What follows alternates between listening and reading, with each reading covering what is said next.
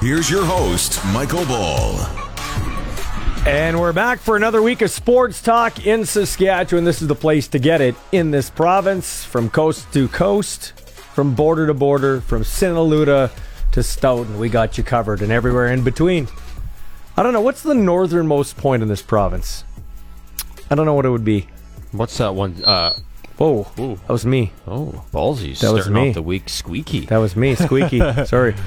Anyways, north Uranium to south. City. Uranium City to North Portal. We got you covered, man. Yes, man. Coast to coast. And we got a great show. Now, in football, you get to the line of scrimmage and you got a play call, but then the defense does something and you have to call an audible, or as Peyton Manning used to call, Omaha! Yes. Kill the play. So Luke was supposed to join us, but he's had a family thing come up, so he will not be here. We will still be joined by the coach, Craig Dickinson. Glenn Suter's going to join us between 5:30 and 6 for his regular spot, and he's got some interesting stats about scoring in the CFL. It's perceived it's going down and down and down, but not according to Glenn Suter. I've also got our Monday mailbag, so we'll ask him some questions. Now, I was supposed to bring the crackers in, Zinger, for you to set the sports cage record for eating crackers in 30 seconds. So this all stems from the lady that ate 19 nuggets in a minute. And she had 3 pickled eggs in 7.9 seconds. So we thought we'd get you to set a sports cage record. Yep. Not necessarily a Guinness record, but because we had to call an audible, we'll push that to tomorrow. Do you know what, Ballsy? I withdraw from the cracker eating competition. I withdraw from it. Why? I'm done. Why? I've come prepared 2 straight days. I can't prep for another full night of getting ready for this. It's too exhausting on me. I'll do it tomorrow. Okay. I'll do it tomorrow. You time me. I'll do it tomorrow. Man. I will set the sports cage record for eating crackers. I don't care. I don't need you. I'll do it myself. Yeah, be soft. Typical young kid. Can't handle it. So we're also going to hear from Isaac Simon. Who's he? He's the brother of Atlee Simon, former Ram Rider Stampeder. He won the 5A basketball provincial championship with the Harvest City Reapers. In fact, as Rob Vanstone put it in the paper, the Reapers were the sweepers. They also won it in the girls. So we'll get to all the hoopla scores and all that type of thing. But the big story from the weekend, Zinger, Canada going to the World Cup of Soccer in Qatar, I think is how you actually pronounce it, in 2022. They knocked off Jamaica 4-0 yesterday. They're now the 33rd ranked team in the world. I believe we are now a football powerhouse. We are we are among the elite 32 in the world. Well, we're a football country, man. We're a football country because our women won the World Cup gold medal in Tokyo. We're off to the World Cup here. We got Alphonso Davies and a bunch of other guys playing in Europe, so we're starting to come, man. And coming up this Friday, we're going to find out who Canada is going to be playing in the World Cup as the group stage or the groups are assembled. It's going to be 8 groups of 4, which equals 32. So we're going to find out the other 3 teams in Canada's group, which is going to be kind of exciting. Who's it going to be like? Is it going to be like America, Germany, and like? I saw a simulation and it pitted Canada up against Spain, Uruguay, and some other country. That's going to kill us, probably. But hey, if it's Uruguay, Canada, we beat Mexico in the States. So last time we went to a World Cup, we played 3 games. We never got a goal, so I don't think that's going to happen. We'll probably win 1 game. Zinger, like, how do you feel about this? Everybody, like, I feel like I should be more excited than I am. I'm not a big soccer guy. It's not like I don't think they're talented. It's not like I don't think it's a good sport. Yeah. It's boring. I try to watch it. It is boring. They call it the beautiful game. Why? Why do they call it beautiful? It's beautiful because what's so beautiful about it? All you need is a ball and your 2 feet. That's why it's played across the world, because that doesn't make it beautiful. It makes it boring. It's beautiful, and I've always been a big soccer fan. I went to Germany. That was 8 years ago now, to watch Bayern Munich. I watched some soccer games live there, so I've always been a big soccer fan. And I am very excited that Canada's in the World Cup, and I think it's kind of dialed back a bit because we've seen this coming now for a number of months. Like, we knew Canada was going to be in the World Cup. Did we? They would have to. Did we? We did know that. Yeah, they would have to have a huge letdown in these next couple of games, and so much would have to go against them for them not to make it in. So, like, we knew going back, probably a month. So answer me this. Answer me this. There, Tips. Yeah. Answer me this. 4-0. That's like a blowout. That's the equivalent of 11-0 in hockey. Okay, so that's 4-0. Okay, great. 4-0. Great. 4-0. Oh, sorry, nil. Yeah, and you got to have these names nil. So 4-0. Okay. Yeah. Why do we look at changing soccer every year because of its boredom, because of 1-0 or 2-1? But every time something a little goes wrong with the CFL, we're blowing the whole thing up. But there's actually a lot of scoring right now going across the world of soccer. If you look at the English Premier League, the Bundesliga in Germany, La Liga in Spain, you look across the board, there's a lot of goals being scored right now. Like what, 2-1, 3-2? There's a couple 4-2, 3-2 games. There's a couple 5 spots in there. Scoring's not a problem right now across the world of soccer. I got a question for you, too, but being just a casual soccer fan. Once again, I think it's I think, like you said it perfectly. Everybody can play it. And it's an affordable sport, which is good in this day and age. So I agree. Yeah. But why don't they sell the magic water that they spray on everybody's knee when they get hurt and then they're magically fixed? Why don't they sell that like in Walmart or Costco? Why can't I walk into Costco and buy 2 pallets of soccer's magical water? It's like the Michael Jordan secret sauce in Space Jam or whatever it is. They should market that. Hey? I'm glad we're in it. I think maybe we'll win a game or two. We're probably not going to win the whole thing, but we are a football country, and it's good. We're not going to win the whole thing. No, we're not going to win. Lucky if we get out of the group stage. Yeah. Okay. So, anyway, it's exciting. CFL, cold day at the old bubble there, where they were working out with the one-on-ones and everything like that. Yesterday, I watched a lot of that. I saw some nice things from Brandon Gandier, the corner for the Regina Rams. Yep. Riley Boersma pulled his groin, so he didn't go in one-on-ones, but he tied Gavin Cobb for the highest vertical at 40.5, so he did well. Ryder Varga had a couple nice plays in one-on-one. Thought the Philpott boys, Tyson and Jalen, who are they are the sons of Corey Philpott, former Lion rider. He's a coach at the BCFC. I thought they were mediocre at best.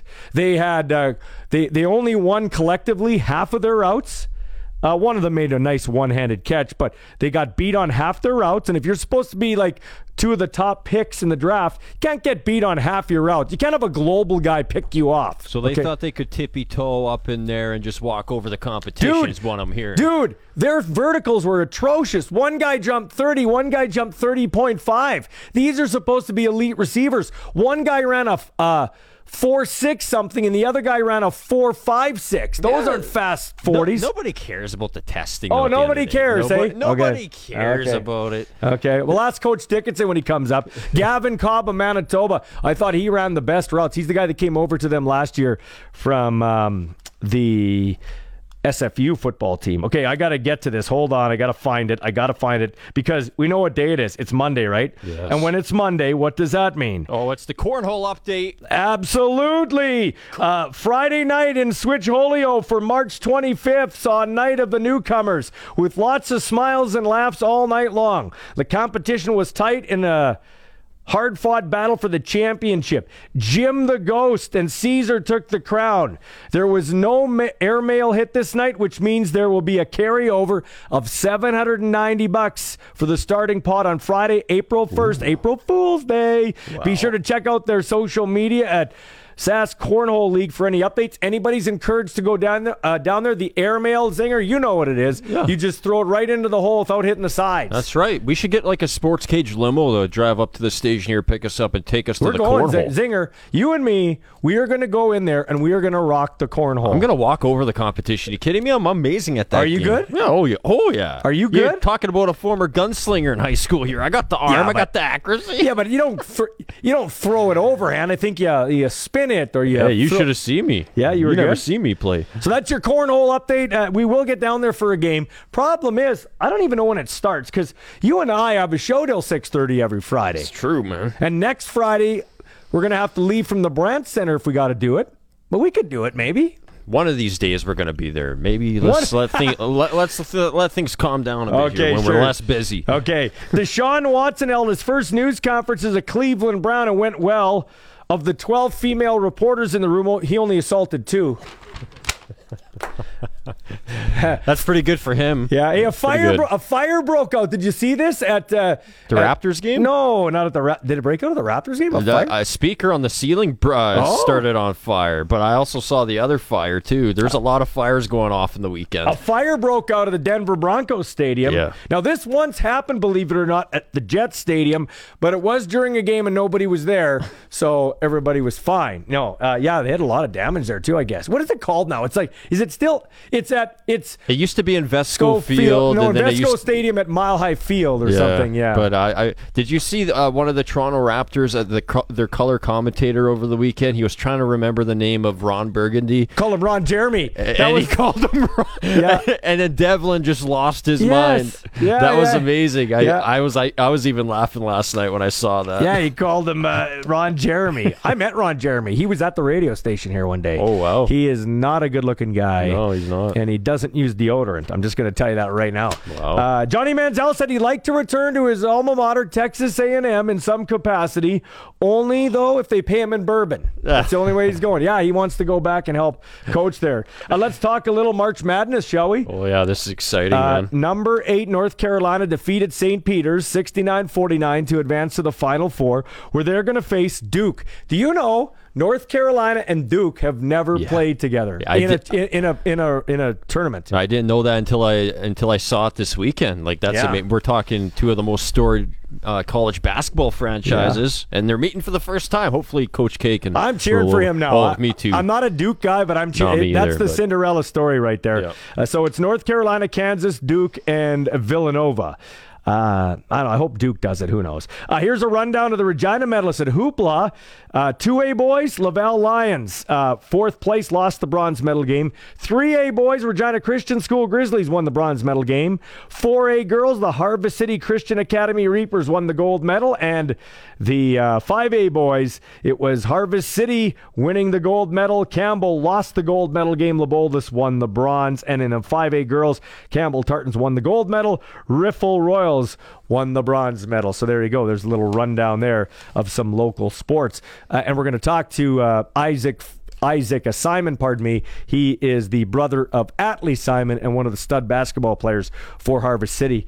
By the way, Claire Hanna will join us all the way from the Bay Area today. She's covering the Elite Eight now into the Final Four. I don't know if she's going to the Final Four there or going to the women's tournament, but she... Don't you think they should move the women's tournament around so more people watch it? Like, it's kind of on the back burner. Yeah, like Stanford, they beat Texas last night. Now they play the winner of UConn, NC State. South Carolina, they play the winner of Michigan, Louisville today, and nobody knows about it. Like, everyone kind of forgets about it. Yeah, I don't know why they run it right up against the men's. They got to move it around at least like a month early or something. It's funny, I offended Claire when I'm lining up the interview because I said to her, she goes, just word of the wise, Ballsy, when you're talking to me tonight, I don't know too much about the women's. I said, I don't care about the women's.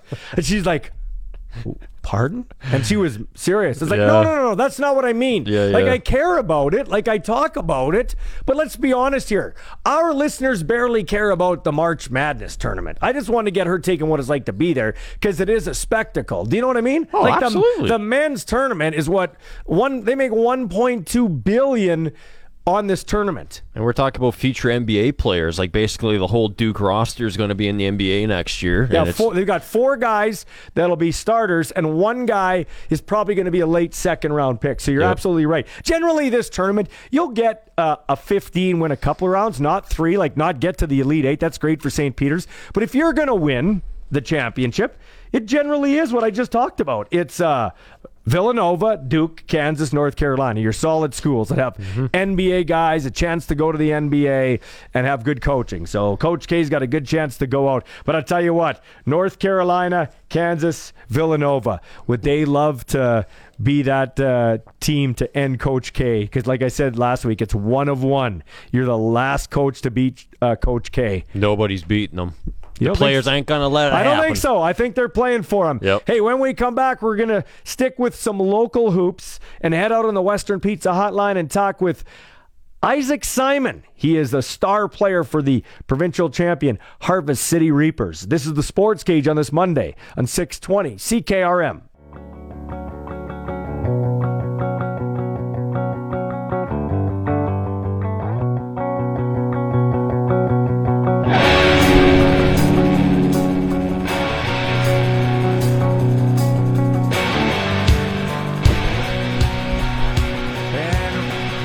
And welcome back to the Sports Cage. All our guests come to you via the Western Pizza Hotline, and we should give them their shout out.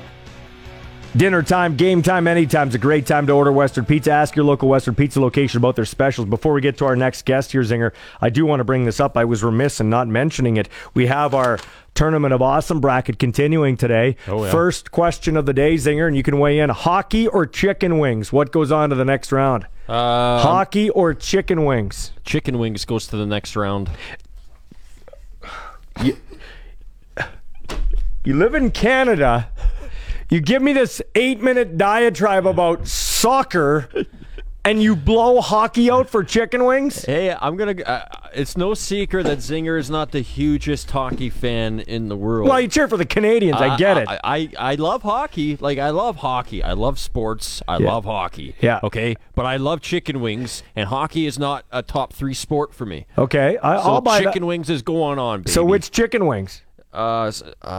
Anyone. Just put it in front of me. Don't matter.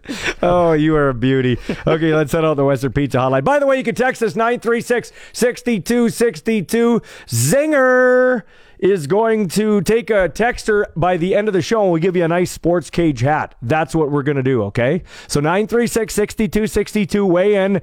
Chicken wings or hockey? That's our first question. We got 2 more. Let's go to the hotline, say hi to Isaac Simon. Isaac, before we get to your outstanding weekend, we're doing a Tournament of Awesome, runs up against March Madness. It's like 64 awesome things that I picked. Hockey or chicken wings? Isaac, what's going to the next round? I'm a chicken wing guy myself. Yeah, you're a chicken wing guy? Yeah, I kind of figured so. So what's your favorite chicken wing? I think I have to go honey garlic. Honey garlic. There's one. I don't hate it. I don't like it. They're the Buffalo Sabres of chicken wings for me, the honey garlic. Like, I'm a real passionate about lemon pepper. Like, that's my those are my LA Lakers of chicken wings. Who's your favorite NBA team? I'm a Raptors guy. You're a Raptors guy. The home team. You're the home team, yeah, okay. Who's your favorite player in the NBA? Ooh, recently it's been John Morant. I think he's good. Pretty outstanding to watch. So. Yeah, you could be the next face. You could be the next face of the NBA. But who would be a poster on your wall, kind of growing up? Steph. I've loved Steph since I was a kid. Yeah, I grew up watching him. So me and my brother have always looked up and watched him growing up. So now you're taller than your brother. How much do you look up to your brother, Atlee Simon? Oh, a lot. I mean, I grew up watching him play sports, so I've always just been around him and watched him play. So he's always been kind of a role model to me in that sense. Who's the better athlete in the Simon household? Your dad, you, or Atlee? I think I gotta say me. Just that's just self-confidence now. But Atlee's everyone's really talented in my family. Atlee's had a great career in both basketball and football, but I got to stick with myself. So I always got. I think Atlee would stick with you too. He was pretty pumped that you had the season that you did, and he was happy to coach you. What's it like having your brother coach you? I know it's not the first time. Can you separate coach from brother? Yeah, I can. I mean, Atlee's always been, a very big supporter of me. He's always been my biggest critic and biggest supporter at the same time. And he's always been kind of like a coach to me. He's always watched all my games and always been giving me things that I can get better at. And as a coach, he's helped me take my games to the next level this past season. And I've been grateful for that. Yeah, your brother was quoted as saying, "We've been working a long time, me and Isaac, for this. A lot of late night shooting in the driveway and at school." Just kind of expand on that from your vantage point. Yeah, absolutely. Atlee's always been that guy. If I need someone to come rebound with me, or if I want to get shots up in the morning, he's been more than willing to, wake up at 6 a.m. and meet me at the gym. I'm very grateful to have someone in my life that's committed to helping me get better. So talk about the championship game. You scored a game-high 34 points. How did that game look through your eyes? It was really fun. I've always wanted to play in a provincial final, and to play in that kind of environment with such a great team, and to be able to go out and get the win it was a really special night. What was it like? What's it like playing basketball over at that school? I went to high school there, believe it or not. Not at that school; it was a different school back then. But what's it like in that kind of quaint, intimate setting there? The Miller, he definitely gave it a high school environment, because usually provincials is at the U of R, so having a little bit of a smaller gym, you could really see how many people were there, and it was a lot louder, so it was really fun. Yeah, no, I like Miller. No, where I was going with this, I went to school at your school before it was your school. It's like a smaller school. What's it like? It was McGuigan then. What was it like? What's it like playing at that small facility, and just with the whole? It kind of has a collegiate feel to it with the whole school behind you. Oh yeah, it does. I love Harvest City. I love the building. I've been there for all my education, so it's I know nothing else really. It's always been kind of my second home, so I love it there. You were a heck of a football player too in Regina Minor football. What at the end of the day, why did you choose basketball over football? I think you made the right decision, but what was the main reason behind that? I don't know. It's I think I just have more of a love for basketball. I loved playing football. Both my dad and my brother played it, and all the way up to university, and it was a hard decision, but I think I chose to focus on basketball just because that's what I wanted to pursue going forward. And I do miss football, but I think I made the right decision. Yeah, you did. So what's on the docket now in terms of Isaac Simon and your future with basketball? Is it north? Is it up here in Canada? Is it south of the border? Because I know you've been getting a lot of interest. Yeah, I haven't quite decided yet. I'm just kind of weighing things out, all my options, and the right opportunity will come, and once that does happen, then I think I'll commit. But right now, I haven't decided where I'm going yet. Do you sit with your? Do you lean on your brother once again when you're sitting and looking at all these options? Obviously, your family's big in your life, so your dad, mom, going to factor in. But what about will you lean on your brother once again? Oh, for sure, because Allie's been through the recruitment process, and he has a lot of good insight and advice. So if I'm ever struggling with anything or unsure about something, I'll run it through him. All right. Something good to say to me. All right, man. Well, thanks for your time. I really appreciate it. Congratulations on the provincial championship and on being the most talented athlete in the Simon household. You can tell Atlee I said that. Appreciate it. Thanks. That's Isaac Simon of the Harvest City Academy Reapers as they come up, Christian Academy Reapers, they come up with the 5A Provincial Boys Championship. When we come back, it's a pick six with our friend Don Hewitt, the professor. Six great riders not named Cody Fajardo in order from Don Hewitt. This is the Sports Cage on 620 CKRM. Time now for our Sports Cage clutch performance just ahead of Don Hewitt. Canada celebrated the sport of soccer yesterday as the Canadian men won qualification to the 2022 World Cup in Qatar. They did it in style, hammering an outmatched Jamaican side 4-0 on a frigid BMO field to improve their CONCACAF qualifying record to 14-1-4 over 3 rounds and end a 36-year drought from the men's soccer showcase. Here's how it sounded on the frigid field. In your wildest dreams, from obscurity to unforgettable, this is the moment the country has waited for. The Kings of the North, they've done it! Canada is going to the World Cup! Yeah, so there you go. They go to the World Cup, and we'll find out Friday, as our producer Sean Kleisinger said. They have the draw Friday, see what pod they're in and how that goes. Hopefully they get could we get who'd be a really crappy soccer? See, I don't even know. I can't even begin to tell you. Estonia. Okay, we need the weakest pool. Can they just break us in? Yeah. That's all we want. We don't want to be out that early. Anyway, yeah. So, by the way, is it appropriate to say that Canada Will Smith Jamaica yesterday? Did you see that smack? Yes, I did. Now, let me ask you, Zinger, before we get to Don Hewitt, was that rigged or was that an actual thing? No, I think it's real. I was questioning it at first, but then when you see Will Smith sit down after he swats him in the face, I think it's hard to argue that that's not real. I think the most funny part of it, though, I'm not saying I'm for what Will Smith did or anything ballsy, but the part that was beeped out was when Chris Rock said, Will Smith just slapped the beep out of me. Slapped the beep out of me. That part was like... Yeah, well, let's get the professor. The professor breaks down game tape. Let's get the professor's call. Don, now I know you're not a social media guy. You don't strike me as watching the Oscars, so maybe you haven't seen this, which would shock me and not shock me at the same time. Did you see Will Smith smack the taste out of Chris Rock's mouth?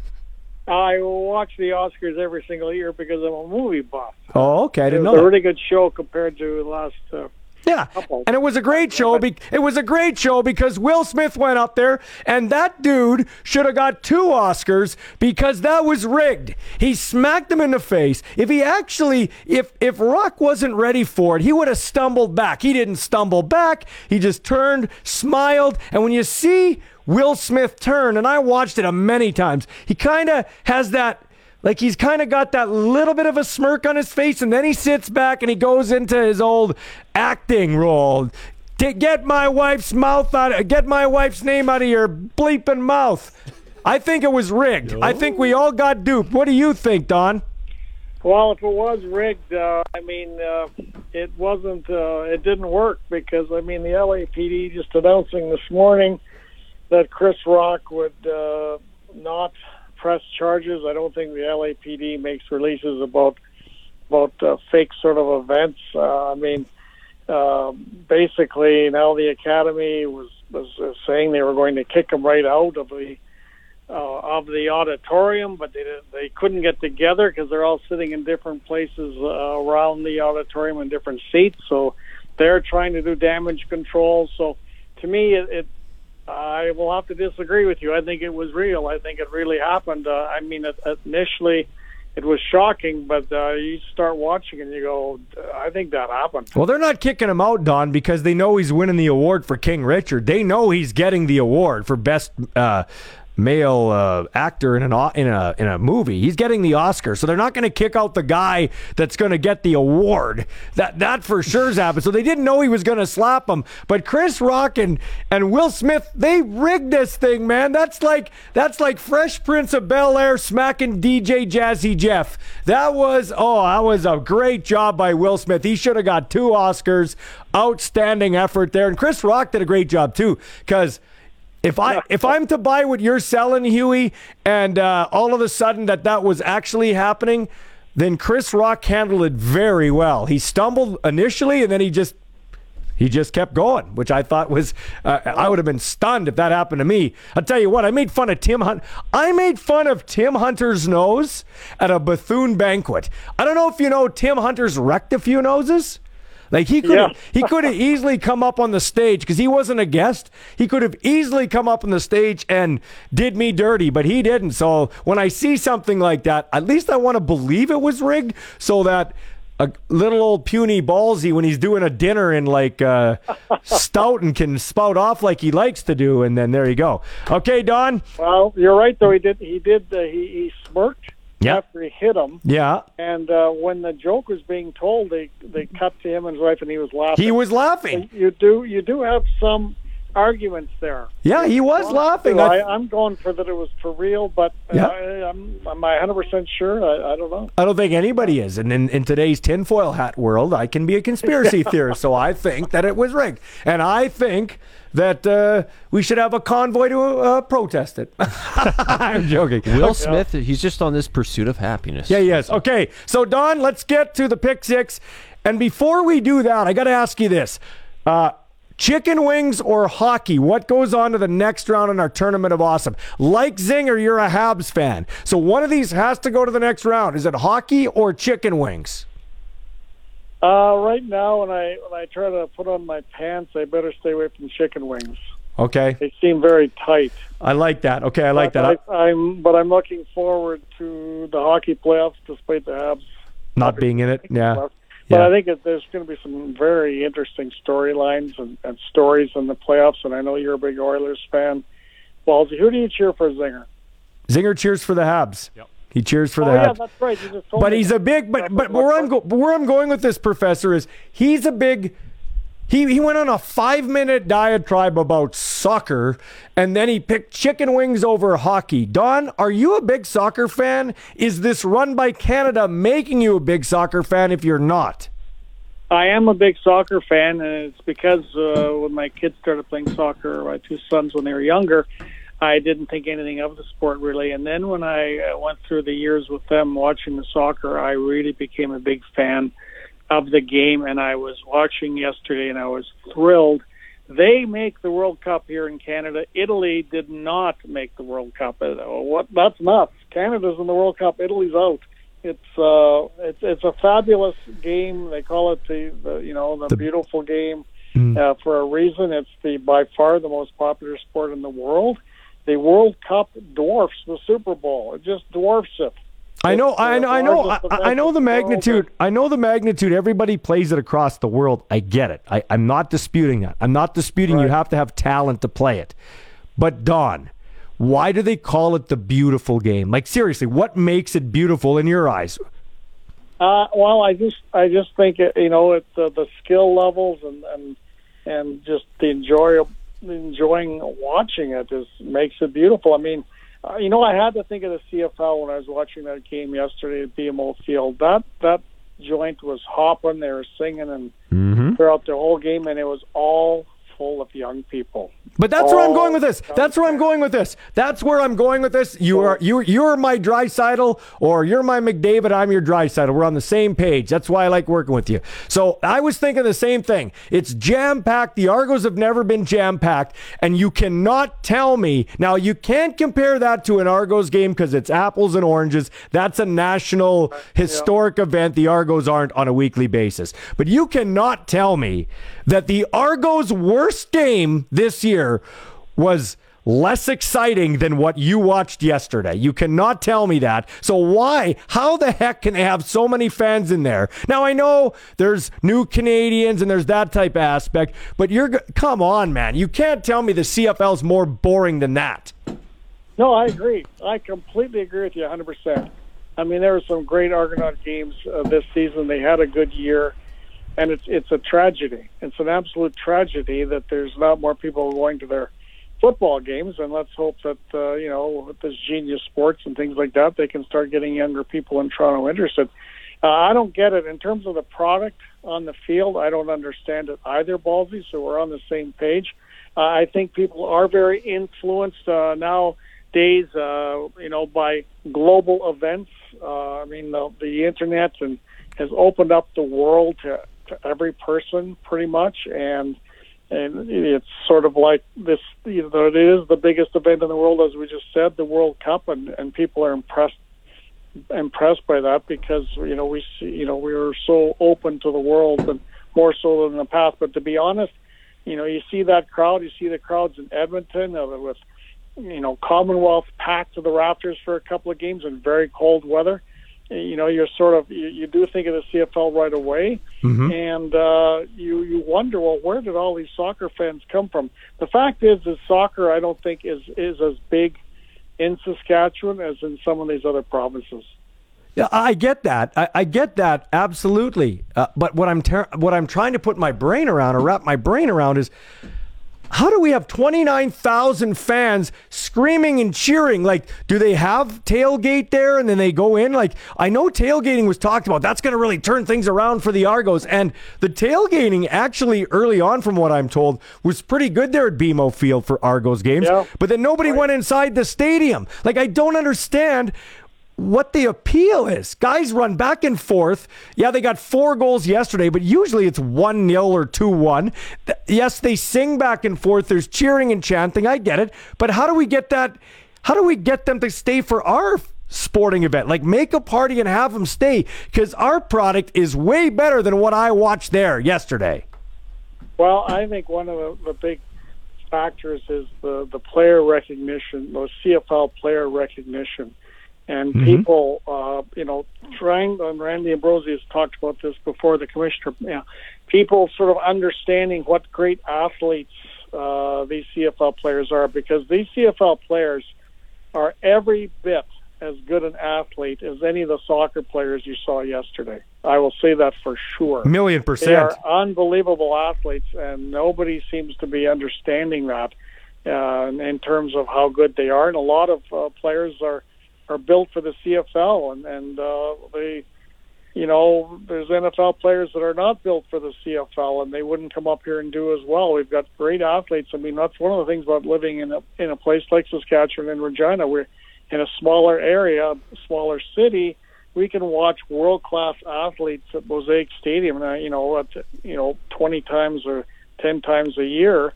And it's just sad. They've got to get this message out about what great athletes they are, and they've got to get more recognition and start selling the players more. You and I knew this already, Don, but the commissioner, he was with us a couple weeks ago, and he said, hey, there's going to be no 4 downs, not even on the table. He definitively came out and said that. And I was kind of thinking about this. Why wouldn't he definitively come out and say that? He was really smart. He was really smart, because I do believe there's an appetite for 4-down football in some of the centers. Probably Vancouver, probably Toronto, probably Montreal. There might even be one or two others, okay? He can't come out and say, nope, we're not having 4-down football, because then you'll go back to the boardroom, and the boardroom guys will be like, well, you can't do that. We got to vote on this. You can't just come out and tell us that we can't play 4-down football. Who are you? You're employed by us. So he's in a tough spot there, number one. Number two, he did a very smart thing. He took it to his football people. They kicked it around. The football people say, no, we got to go 3 downs. And so then he goes back to his owners and said, hey, I talked to your people, the football people. They said 3 downs, so we're staying with 3 downs. So I think he handled it well, but he comes out and says that it's nice to put that to bed. Well, I think the marketing people in the league, that work underneath Randy, were probably gauging sort of the reactions to a possible 4-down league, and it took them a while to get all the stats and all the facts and all the figures. And at the end of the day, they realized, we got to be careful. There's a whole pile of people that do not want 4-down football. We have to tread very carefully and softly. That's probably what the process that was going on at the time, when he really wouldn't say anything about it, which does lead you to believe that it was being talked about. It has been discussed, but I think a lot of things are being discussed and talked about too, from soup to nuts. They've probably talked about 15 rule changes to get more offense into the game, and probably 3 or 4 will actually come to fruition. So, I don't think it's that big of a deal that they talked about anything and everything, but at the end of the day, they probably, didn't realize the backlash that would occur in certain areas of this country. But I agree. We're sort of a conservative CFL football fans here in the prairies, but there's a demographic in Vancouver and Toronto, perhaps Montreal, that just like, why do you like soccer? Well, they watch the NFL and they see 4 downs and they get influenced by those sort of things, and there may be arguments in some of those markets that some younger fans actually want 4 downs, whereas here we're all dead against it. All right, this is the Professor Don here. We're going to take a break, get a sports ticker, maybe get to a couple of texts on our awesome tournament, and we're going to get to Don Hewitt's Pick 6 here, the Pick 6 with Ballsy and Don Hewitt, his 6 best riders not named Cody Fajardo. This is the Sports Cage on 620 CKRM. It's 4:49 with the sports ticker. After a 36-year absence from the Men's World Cup, Canada has finally made it back, securing a berth into the tournament, defeating Jamaica 4-0 on Sunday at BMO Field in Toronto. We will find out who Canada will play at the World Cup this coming Friday when the group stage draw is made. March Madness men's Final Four is set. Villanova will take on Kansas, and for the first time in tournament history, Duke will match up versus North Carolina. Both games go this Saturday, with the final 1 week from tonight.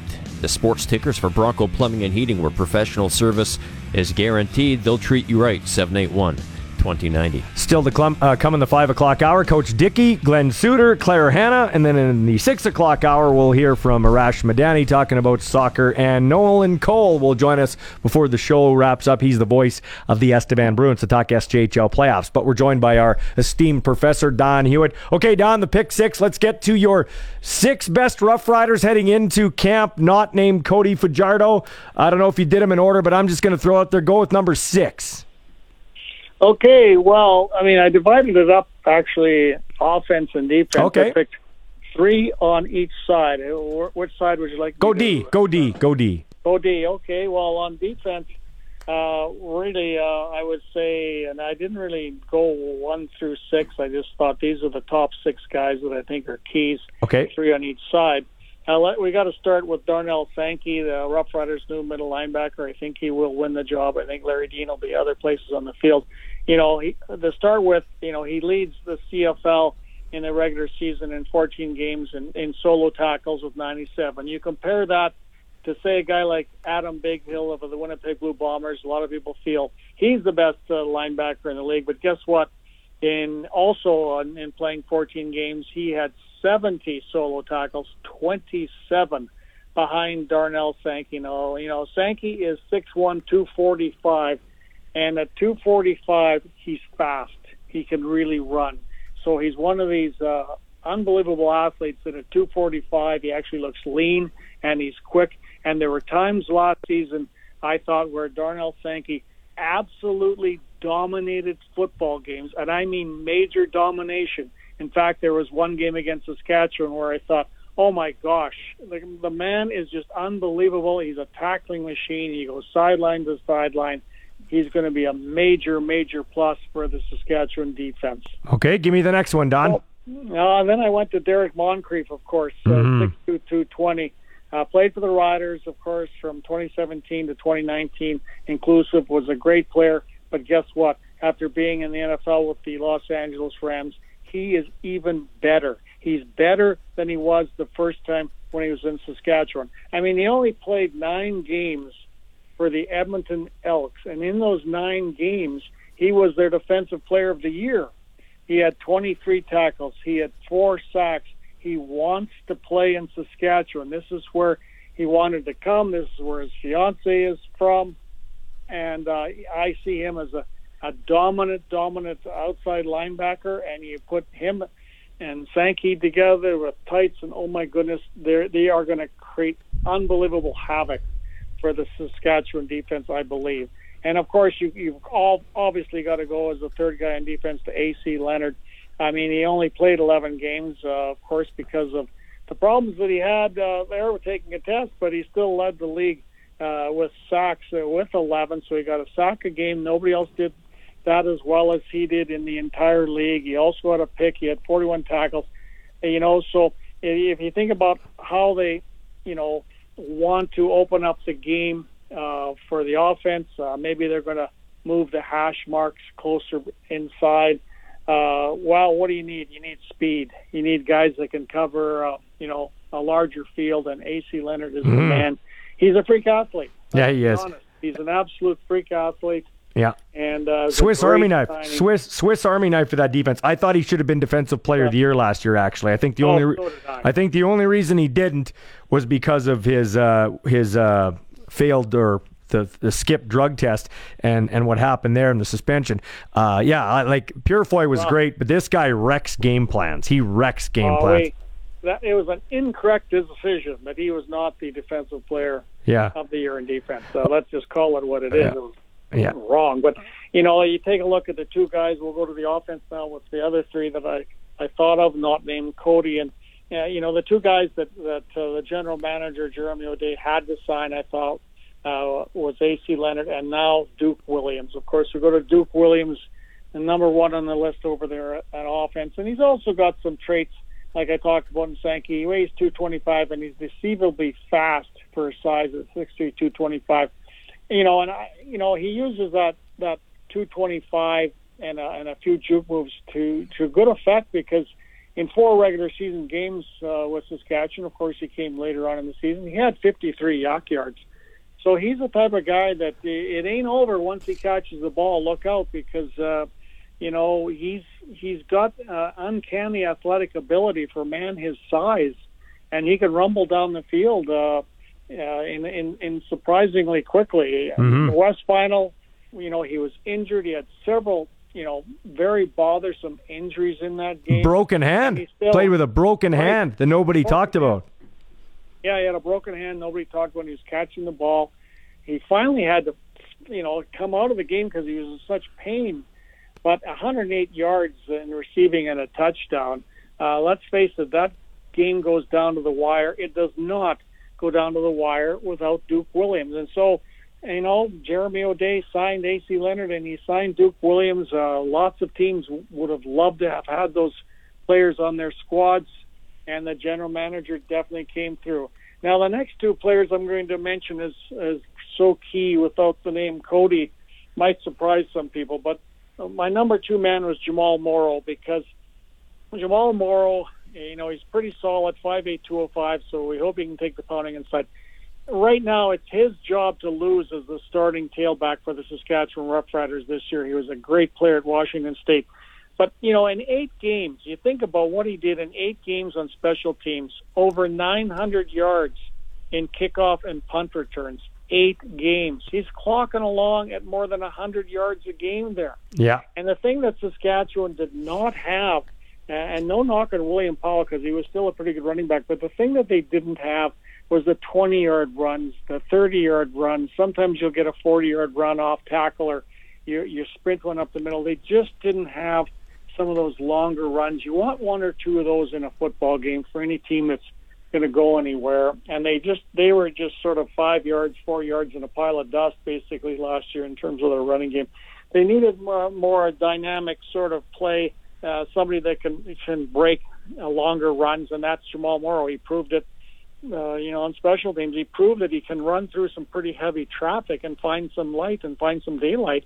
Mm-hmm. And I think he's going to be a huge, huge key to the Saskatchewan offense and how he does. The third guy that I think is a huge key for the Saskatchewan offense is the next Brendan Labatt. I mean, we're talking about, is Brendan Labatt coming back? Is he retiring? I don't know if you know much about that right now, Ballsy. No, I don't know anything more, no.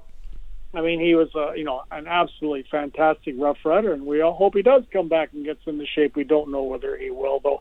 But Melfort's Logan Furland, and as far as I understand, he did grade out number 1. The coaches graded him number 1 on the O-line last season. He's only 24 years of age. They got him listed at 6'3", or rather 6'4", 300 pounds. I think he's probably up to 310. He's going to be stronger this year than he was last year because he's so young, and he's also got a year's experience. I personally feel that Logan Furland can be a dominant guard in the CFL. I don't know if he'll be as good as Brendan Labatt, but I think he's going to be close to Brendan Labatt at the end of the day, and I think he's a big key because obviously, the offensive line has to improve and be better, and I'm pretty sure that Logan Furland will be better. Don, that was very articulate. That's why you're the professor. Really appreciate it. We'll talk to you maybe later in the week. Okay, my friend? Yep.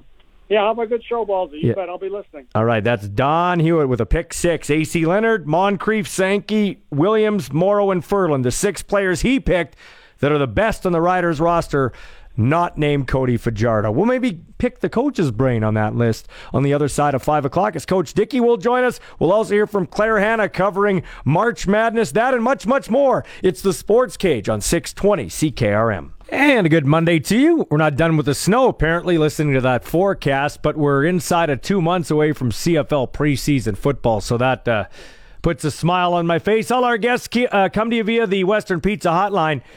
Dinner time, game time, anytime, a great time to order Western Pizza. Ask your local Western Pizza location about their specials. This segment of the show is brought to you by Nick Service in Emerald Park, your local Massey Ferguson Challenger, Rogator, Gleaner, and Fent dealer.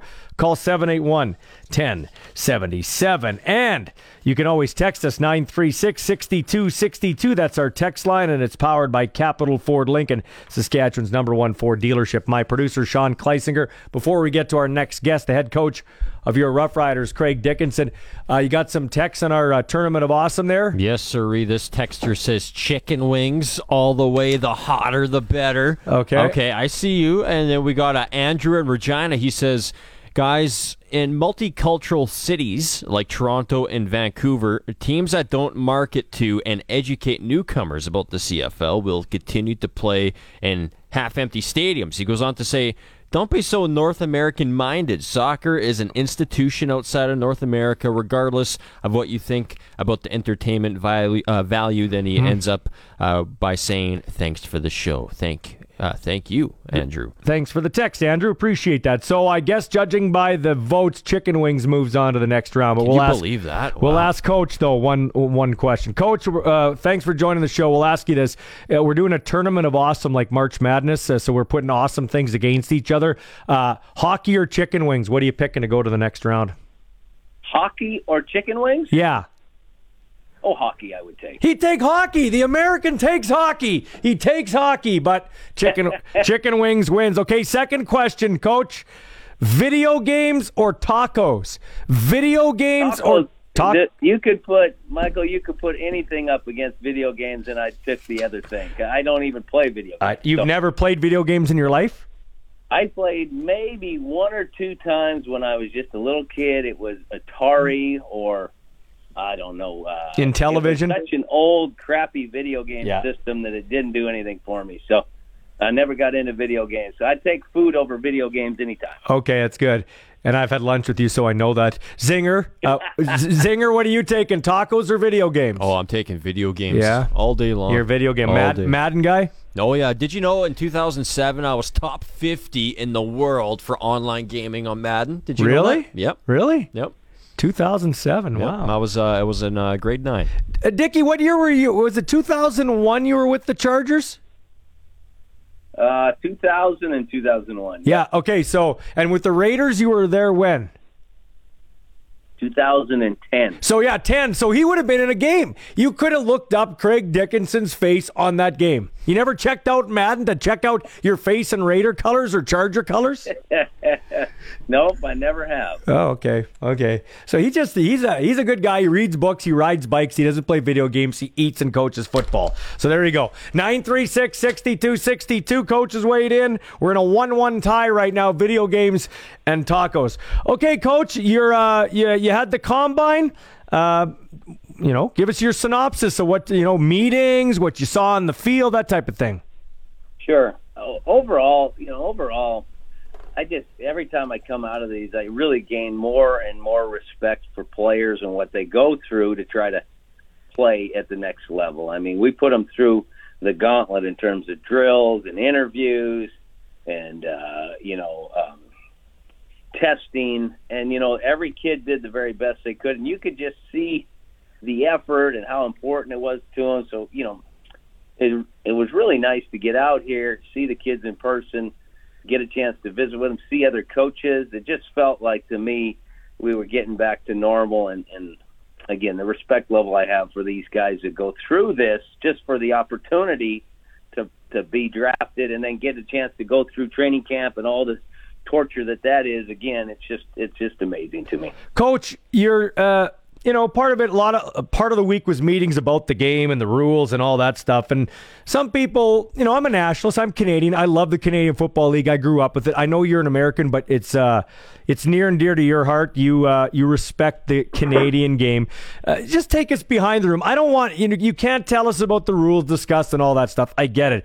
But I just want you to talk to the fans about, there's a bunch of these football guys chopping it up, excited, exchanging ideas, but I would assume a level of respect for the quality of this league and the Canadian Football League. Absolutely. And just know this, the people that are behind those closed doors, we're CFL lifers. It's myself, it's Rick Campbell, it's Dave Dickinson, it's John Huffnagel, it's Paul LaPolice. It's Danny Machochik, Hari Jones, and Ryan Didwinny. It's guys that care about the CFL and have been in the CFL for a long time, and don't plan on going anywhere. So, when we start talking about possible tweaks to the game and possible ways to make the 3-down game as good as it can be, trust me, it comes from a good place, from the from people that have been in this game a long time, really respect the game and all of what it means to be a Canadian Football League player, and we're trying our darndest to make it just a little more exciting and a little bit more attractive to the younger fan, because the data tells us we got to grow the game, and you grow the game through young fans and making it interesting for young people. So that's where that motivation comes from, a deep respect and love for the CFL game, and a motivation to try to make it a little more interesting for the young kids. It's interesting, Coach, because you watched the soccer game yesterday, and the Argos would absolutely kill for a crowd like that. It's freezing cold, 29,000 there. There's singing, there's flags. Now, I get it's apples and oranges. That's a national event, and we're talking about a weekly CFL game. But as I said earlier in the show to Don Hewitt, you can't tell me that the product the CFL puts out in Toronto on a weekly basis there at BMO Field is less exciting than soccer. You can't, I refuse to believe that. So how do we get that kind of excitement in our stadium? I know you're a football coach, but do you have any thoughts on that? We got to make a party so they hang around, and we, like our texter said coming into your interview, we got to educate these new fans and tell them, hey, this is a great game and this is what we got to do. Like, we got to market the Dickinsons, the brothers, the storyline. We got to, in my opinion, we got to market the athletes that people come to watch. Yeah, I agree. I also agree with you. It's apples and oranges a little bit, and that we play 18 games. We play oftentimes at times that's good for television and maybe not as good for the fan, to be quite honest. We play late at night, we play during the week, and so I think, but I do think, to your point there, Ballsy, there is a lot of things we can do to make it more enjoyable, and I think the challenge we have as the football ops people is how can we make the product as exciting as possible. And then I think there's also a challenge and a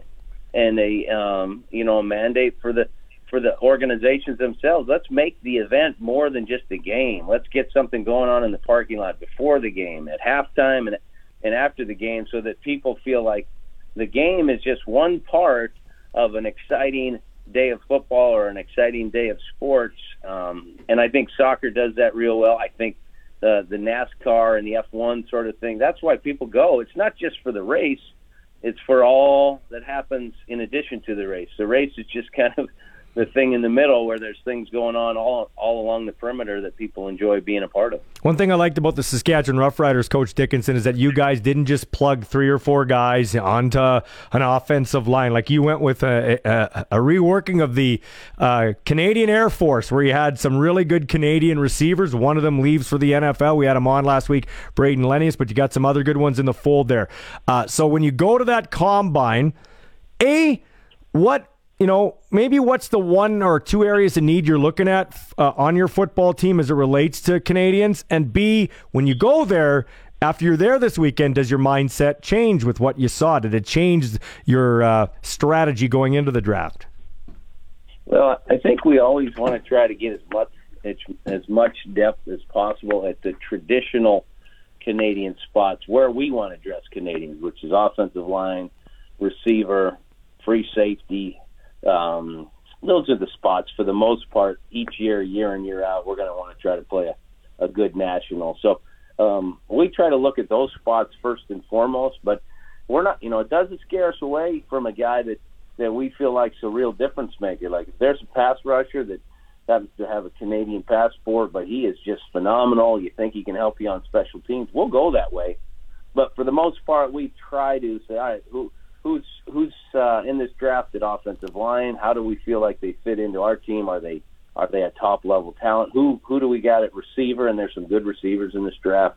So we try to start there. But ultimately, if we've got good depth on our team, which we do, I believe have at Canadian positions, I think Jeremy's done a really nice job of giving us enough depth at the spots where we do anticipate starting a Canadian that we can possibly draft best available when it comes our turn to pick at 7. What about, I think of, you talk about O-line, I think of a guy like Noah Zur. How did he look there? The big kid from the Yorkton area playing for the U of S Huskies. He kind of shot up the prospect board as we got closer to the combine. Yeah, he looked good. I mean, he looked like he dropped some weight. I thought he did a nice job in one-on-ones. Testing was okay, but it wasn't bad. I mean, for a man his size, looked strong. One thing I really liked is he showed a little bit of a mean streak in the one-on-ones. Jumped out there and stoned a couple of guys, and then you could see he was almost egging them on to go ahead and bring a little more. That's not good enough, and I like that with an offensive lineman. You need a guy that's a tough guy, strong guy, and a guy that's not afraid to get a little bit dirty. And I thought Noah did a nice job at the Combine. He did nothing but help his stock, in my opinion. What a kid like Mackert. He's a smaller Canadian back, 5'10", 185, but he definitely is elusive. He runs the ball hard. I wonder in blocking how he did. Just your thoughts on a kid like that. Did a nice job. Everything that you saw in film, you saw at the Combine. He's not tall, we know that, but he's got explosiveness. He's strong. He did a nice job in pass pro. He did a good job at this Combine. He's going to be playing somewhere. Somebody's going to draft him. It might be us, for all I know. He does bring some good things. I think he could help you on special teams. He's a good football player, and he interviews strongly as well. He cares about football, and he's going to do what he needs to do to be successful. How long do those interviews last? How long do you get with each kid? And did you have any that maybe talked their way out of your good graces, for lack of a better way of putting it, or did everybody do pretty well? Everybody did well. I had half of them. We interviewed every single kid here. We did not interview the Saskatchewan kids, believe it or not, because we're going to interview them at home. Mm-hmm. But we interviewed everybody else, guys that we couldn't see when we go back to Regina. So we've had visits with the Saskatchewan kids, so we know they're good. They're good kids and care about football. But for the most part, everybody as a whole did a really nice job in the interviews. You only get 15 minutes with them to answer your questions, so you don't have a lot of time. But we grade the interviews just like we do their testing and their on-the-field performance. So we give them a numerical number in terms of how we felt they did, and it's really just first impression, and ask them a few key questions to try to give us a little insight into what they're thinking. And for the most part, these guys did a really nice job. They wouldn't be here if they didn't love football. So, for sure. Yeah, for the most part, they all do really well. Coach Dickinson joined us here for a couple more minutes. We appreciate it. It's been a very busy week for him, last week coming into today. As I look at it here, I see A.J. Hendy's back with the club. He left, it looked like maybe you could fill us in. The talk wasn't happy with his playing time. He leaves, he's back. Just your thoughts on bringing him back. I actually was kind of surprised he's coming back. Yeah, well, it was spurred by the fact that we lost both our halfbacks this last year, and that's just part of football. You're going to lose some players. So we felt like, let's bring a guy back that has experience. Out of training camp, A.J., he was at the top of our list in terms of guys we felt really had good camps and guys we felt could help us. And then, honestly, the season got a little long for him. He played the spring leagues, which was 8 games also. So, he gets into game 10, and he's already at 18 if you add the 8 games he played in the spring with the spring league. So I think it was one of those things where we felt like A.J. deserves a second look. If he wasn't a talented player, we wouldn't have done it, but he's got a lot of physical talents, and we feel like let's give him a fresh start, a clean slate, and see how he does. And he was also excited about that opportunity, so it ended up working out. Hey, Coach, had Don Hewitt on before you came on here, the professor, as I like to call him. He's very well schooled when it comes to learning his Rough Rider stuff, and we were both talking about one of the 6 guys not named Cody Fajardo that's important to this team. I just wanted your thoughts on Logan Ferland. We talked Canadian offensive lineman. Talk to me about Logan Ferland. Logan Ferland would be one of those 6 real important guys, if you ask me. He's a real feel-good story, and his story's still being written. He's just getting started, but he's, I don't know if people know, most people do. He's a junior football player that played for the Thunder, and he'd come out and practice with us, and then he'd go back and practice with the Thunder, and he just worked and worked and worked, and eventually got himself in a position where got a chance to compete for a job, and he won it, and he never looked back. So just a really good young football player, much in the mold of Dan Clark, that started his career with the Thunder and put in the work and paid the price to get a shot with the Riders, and he made the most of it. So we we're sure glad to have him. We think he's still got a lot of good football. We think he's just going to get better. Yeah, okay. And I had Shaq Evans on the show last week, and I asked Shaq some tough questions. I said, did you ever think... I was shocked that Shaq was back. I said it right to him. I thought after that West final, wasn't targeted, didn't get any passes, ran a lot of routes. At 3rd and 3, we end up throwing it to Mitch Picton, and he's the king of the slant, he being Shaq Evans. Didn't get the ball. I asked him if at any point after that game he thought about leaving this team. He said for about 2 or 3 days he was pretty mad, and he thought about it, and that is a characteristic of his that he's working on, anger management. But then he thought, you know what, I like it here. I like what's going on here. I like my teammates. Did you ever have a tough conversation or a good sit down with Shaq Evans? Because he did seem to struggle with, he was inconsistent. He had a little bit of anger stuff going on during the year. Was that one where you kind of take that guy's side and use your good Craig Dickinson people skills? I can't take credit for that. I didn't have at least to my knowledge, I always visit with the guys, but I didn't have a specific sit down, heart to heart with him after the season. But I will say this: I think Shaq really likes his coach, Travis Moore. I think Shaq really respects the room in terms of Duke and Swerve and the rest of those receivers. And I think Shaq also has a good rapport with Cody, whether he got that last ball thrown to him or not in the West Final. I think he feels like he can count on Cody, and I think Cody feels like he can count on Shaq. So all those things put together, plus a little chip on his shoulder in terms of I've got something to prove this next year, which I think he feels like he does.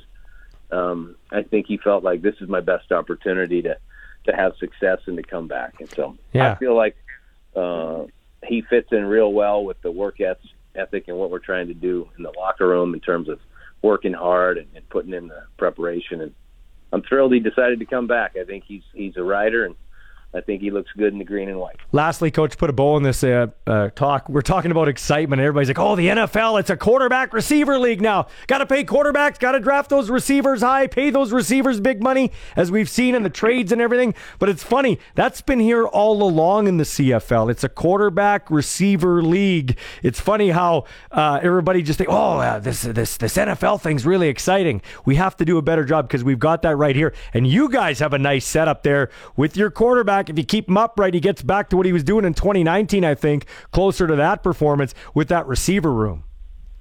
Yeah, I agree. And I agree with a lot of what I've heard you say over the years, Michael, which is all this great talk about the NFL, it's because they're looking more and more like our league. They do the same things we do. They're starting to open up the game more. They're starting to allow receivers and quarterbacks to develop some of that chemistry. It's not just a ground and pound game. So, I think we're on the right track. And this last 2 weeks with Randy's road trip through Regina and the Grey Cup announcement, and then this combine, I just think there's a lot of really positive, neat things going on in the CFL right now. And I think, you got to almost throw that last year away. It was a shortened season coming off a pandemic. I think you're going to see a real exciting year this year, and I know all of us are really excited to get started. Coach, thanks for your time. I appreciate it. It's always a pleasure. We'll chat with you soon, okay? You take care. We'll see you soon, Baldy. Yeah, that's Coach Craig Dickinson of your Saskatchewan Roughriders. We'll be back with more of the Sports Cage on 620 CKRM. Welcome back. Our Tournament of Awesome. Video games or tacos? Mike Texini says video games. Scott is on tacos. Jeff and Bob also on tacos. So tacos taking the lead, although Zinger is a big video games guy. I'm going to go tacos too. Nothing like tacos. I like video games. I play a lot of video games, or I did. About 5 years ago, I gave it up. I started it. I forget. I was the Chargers. I was playing a season all alone in my basement, and I'm like, I'm a 44-year-old dude playing a season standing up. Like, I wasn't even sitting in my chair. I'm standing up and into the game. That's what it's all about, baby. Yeah. It is if you're 30, Zinger, not if you're 45 and should be doing yard work. So, no. So no. Get back on the sticks. Yeah, I guess so. So anyway, we'll keep those texts coming, 936-6262. In the running, we got a Sports Cage hat for you, okay? So we'll give away a Sports Cage hat to one lucky winner tomorrow. We'll have Zinger eat some crackers.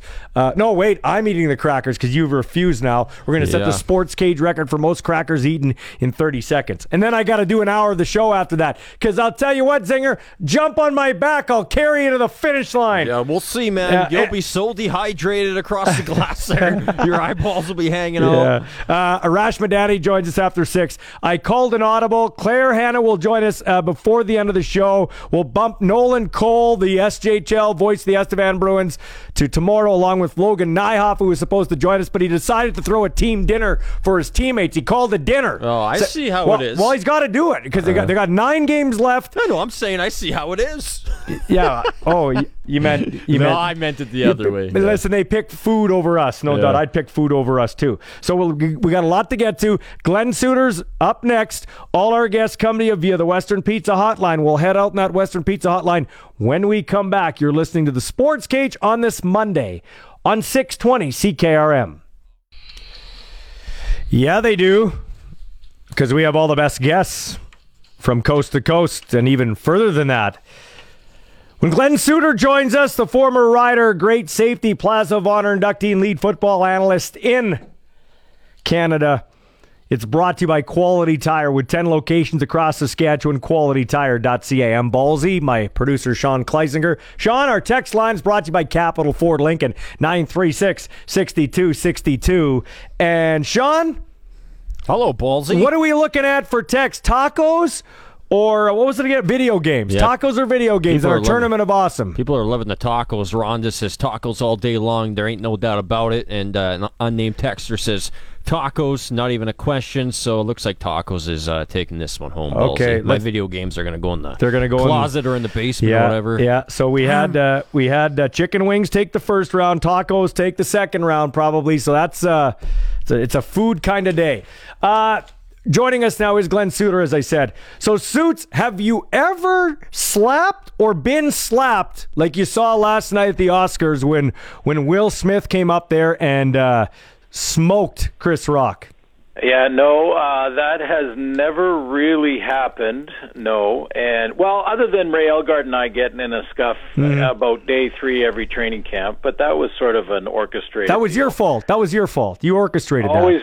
Always my fault, and I was always on the ground looking up at Ray at the end of it. But you know what? I've never seen it. To me, all this discussion on was it right, was it wrong, was it fake, was it not? I don't think for a second it was fake or orchestrated. No way. There's no way, because let's take and add the testosterone in this conversation for a second. If you add the testosterone, then if you're Chris Rock, I'm coming out swinging. Mm-hmm. I mean, I don't turn the other cheek there. Sorry. Yeah. So, I don't think for a second I thought he handled it very well to stay professional and kind of hang in there after that incident. But to me, it got ugly when Will Smith won. And did you hear what he said in the acceptance speech? I kind of did. He started to blubber and then I got turned off. I'm a big Will Smith fan, but I didn't really follow. Yeah. Well, let me tell you what he said. Here's what he said, and I quote: "In this time in my life, in this moment, I am overwhelmed by what God is calling on me to do and be in this world." Unquote. And then he said something about protecting the actresses that played Venus and Serena. Yeah, I heard that. And then he came back and he said, I quote, end quote, "I am being called on in my life to love people and to protect people and to be a river to my people." Unquote. I mean, if that's not a self-involved, like, I'm sorry to Will Smith fans, but if that's not self-involved narcissism, I'm not sure what is. My people, I'm a river to love and peace. Just ignore that I just slapped the guy because he told a joke. I was shocked by it, disappointed by it in a lot of ways. And if you put the testosterone back in and the male hormones, I probably would have. There'd have been a brawl right there on the stage. Yeah, that's a good point. I was thinking about the best fights I've seen or sports fights. It'd obviously be Gilbride and Buddy Ryan on the Houston Oilers sidelines that time, in the middle of that Sunday night football game when they were just throwing haymakers at each other. There would have been Latrell Sprewell and PJ Carlissimo went at it. Was there ever really any heated confrontations on the side? I know in camp you said, but on the sidelines, was there ever anything like that? There were heated discussions. I mean, there were times when we had to calm Bobby Jurison down, especially when we were chasing Doug Flutie around. That would drive Bobby Jurison nuts. He called him a little rabbit. I won't tell you the words he used before the word rabbit, but there was those kind of things. I think the overall truth of the matter is that whether you're insulted or whether someone says something that frustrates you or makes you angry, the reaction can't be to go and swing at them. That's sort of our main point here. And I know this will get debated in 1,000 different ways, but it's shocking that I guess what I'm trying to get at is it's not even the act to me. It's that Will Smith had a chance to say he was completely sorry. Like, he did apologize to the Academy, but he had a chance to say, look, I lost my temper. That was the wrong reaction. I'm gonna go and talk to Chris Rock, and I'll get this straightened out. I will go apologize personally to him. I want to make this about the movie, and he could have moved on from there. I think, the lesson here to me is, and I would tell my team, this if I was coaching kids, I would say the lesson is that it's not the act. Sometimes we do lose our temper and make mistakes and make bad decisions. It's what you do the moment after the act. And how you deal with it. Yeah, no, for sure. Glenn Suter joining us here for Quality Tire on the Western Pizza Hotline.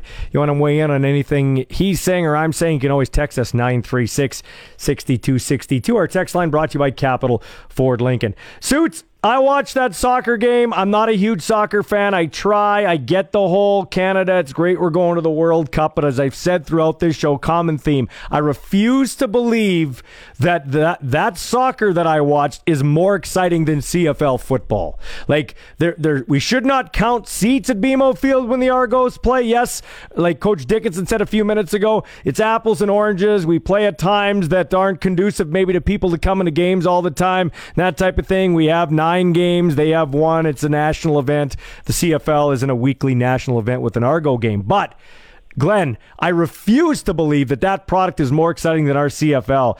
And I also refuse to believe... It goes to something you said via text that I want to touch on here.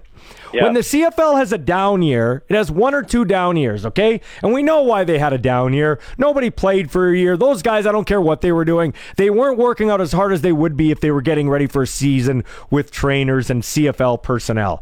So we had a down year, and everybody wants to... There's nothing a matter with looking under the hood. You always should in any business. But every year it's like, well, we need to do this, and why the rules suck, and we got to do this, and we got to do that. People don't look to make the NHL nets bigger. Nobody's saying they got to change the game of soccer, which to me is like watching paint dry. I don't understand why we pick on the CFL all the time.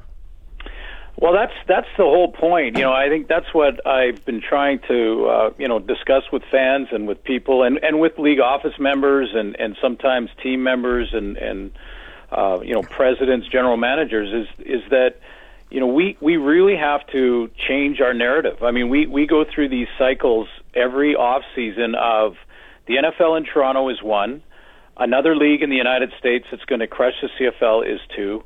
And then this change to 12 or 11 men or 4 downs is 3. And those 3 devaluing discussions and narratives are every single off season. And just think about the last month. Had the commissioner said what he said in the Ottawa newspaper, and what he said on your show too, Ballsy, that the commissioner did say that they're not talking about this. So it was there, but the way he said it in the Ottawa article a couple of days ago, which was absolutely not, it's not happening. Had he had said that 3 weeks ago, we would have spent 3 weeks talking about the Combine.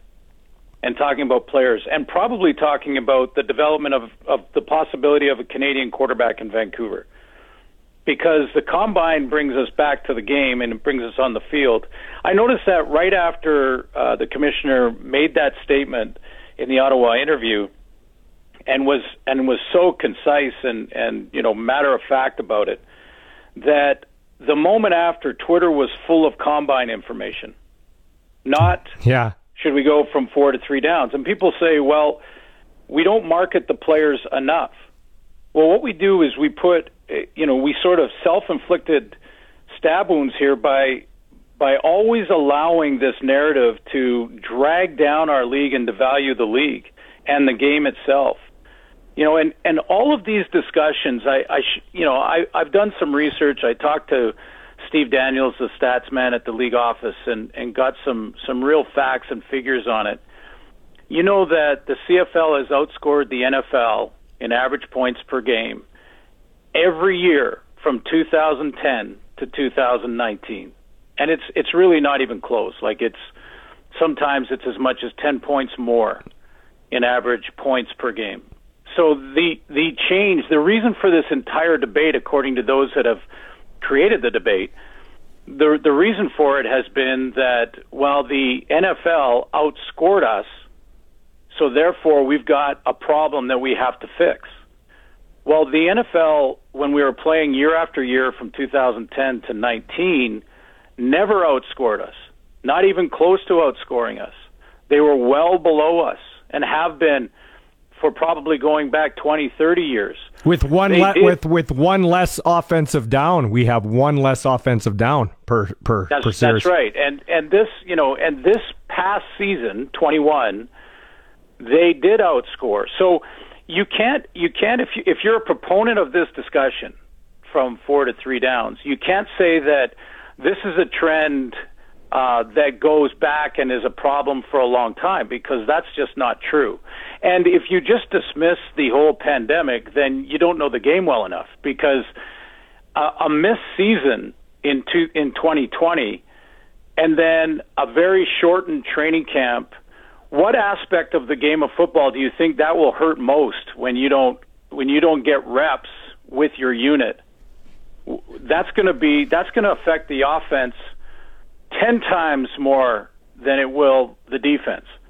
The defense, you have an assignment. Yes, you have to play together, but you have an assignment, and then you fly to the football.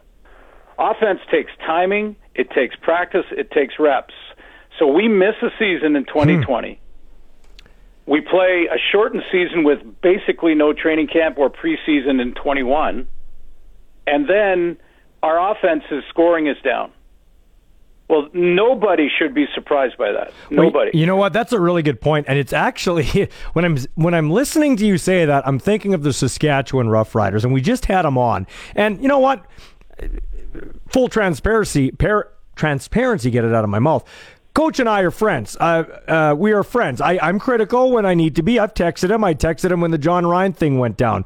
But when you think about that, man, the Saskatchewan Roughriders got a new offensive coordinator in a pandemic.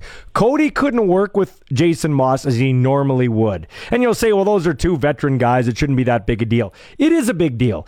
And then you begin training camp, and not 1, not 2, not 3, not 4, but 5 guys go down with Achilles injuries. The Riders, every team gets hit by injuries, but the Riders were decimated, and they still got to a whisker away of playing in a Grey Cup. I mean, we don't appreciate the job enough, I don't think, that Craig Dickinson and his staff did last year.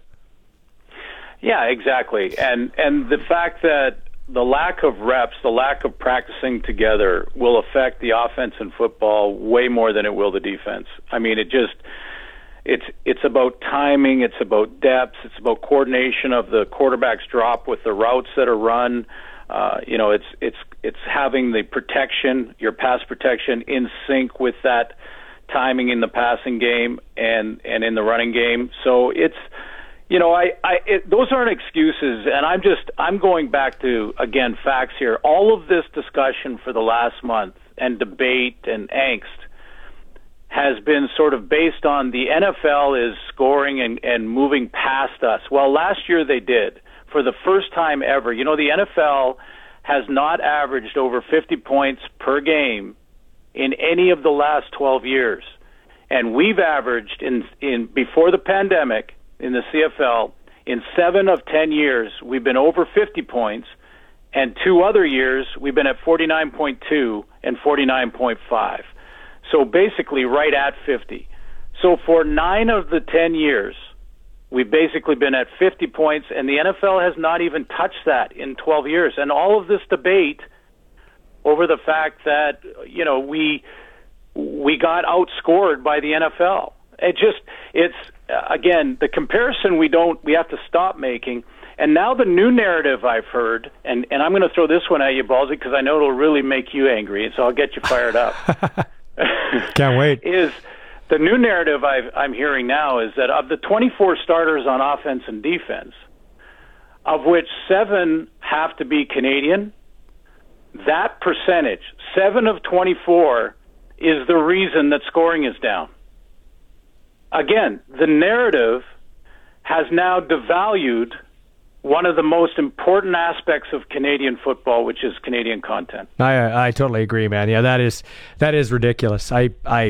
Yeah, it makes me shake my head. I was so happy last year. It was a breath of fresh air to see the Riders not just plunk 3 or 4 guys in a certain spot and move them around and let's see some talented receivers, i.e. Braden Lenius, who's Canadian, and then he finds a way to go try to earn bigger money in the United States. Not saying that he shouldn't. He loves the CFL, but he's trying to make a big bank in the States. But it was because he got a chance to play a non-traditional position, or they were moving away from Canadian receivers in the league. Okay, before we go to break here, so this is what I wanted to ask you, because you're there and I'm not. You're out in the Vancouver, I'm not.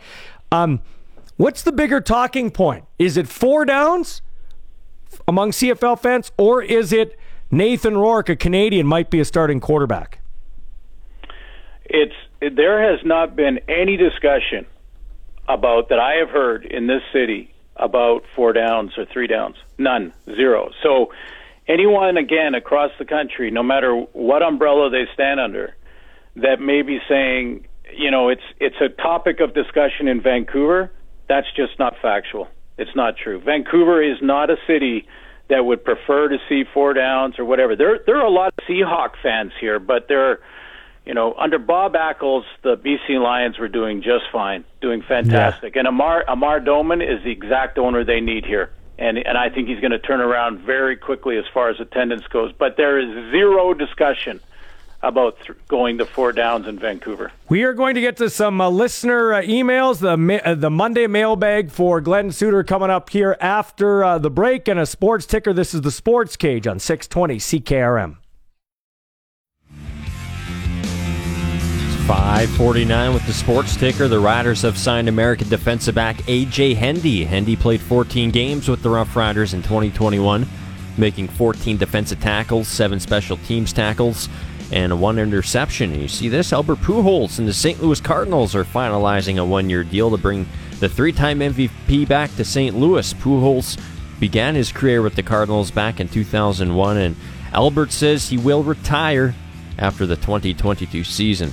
Sports ticker for Bronco Plumbing and Heating, where professional service is guaranteed. They'll treat you right. 781-2090. This guy joins us 3 times a week in the off season. He is Glenn Suter. His spots are for Quality Tire. We've got some emails and texts from listeners, Glenn, a couple carryovers from last week and a couple more because I had put it out there that we'll ask you what they want. So here we go.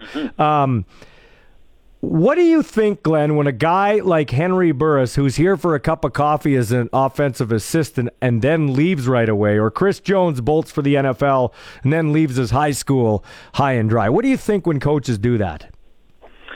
Well, I don't know the details on the leaving of the high school and if he's made commitments and things like that. I don't know the details there. But I would say that when players or coaches get an opportunity to make a whole lot of money, like life-changing money, let's be honest. I mean, you're talking about if you worked 2 years in the NFL as a player or coach or sometimes even having a radio show in New York City and you make $8 million a year doing that, I mean, that's life-changing money.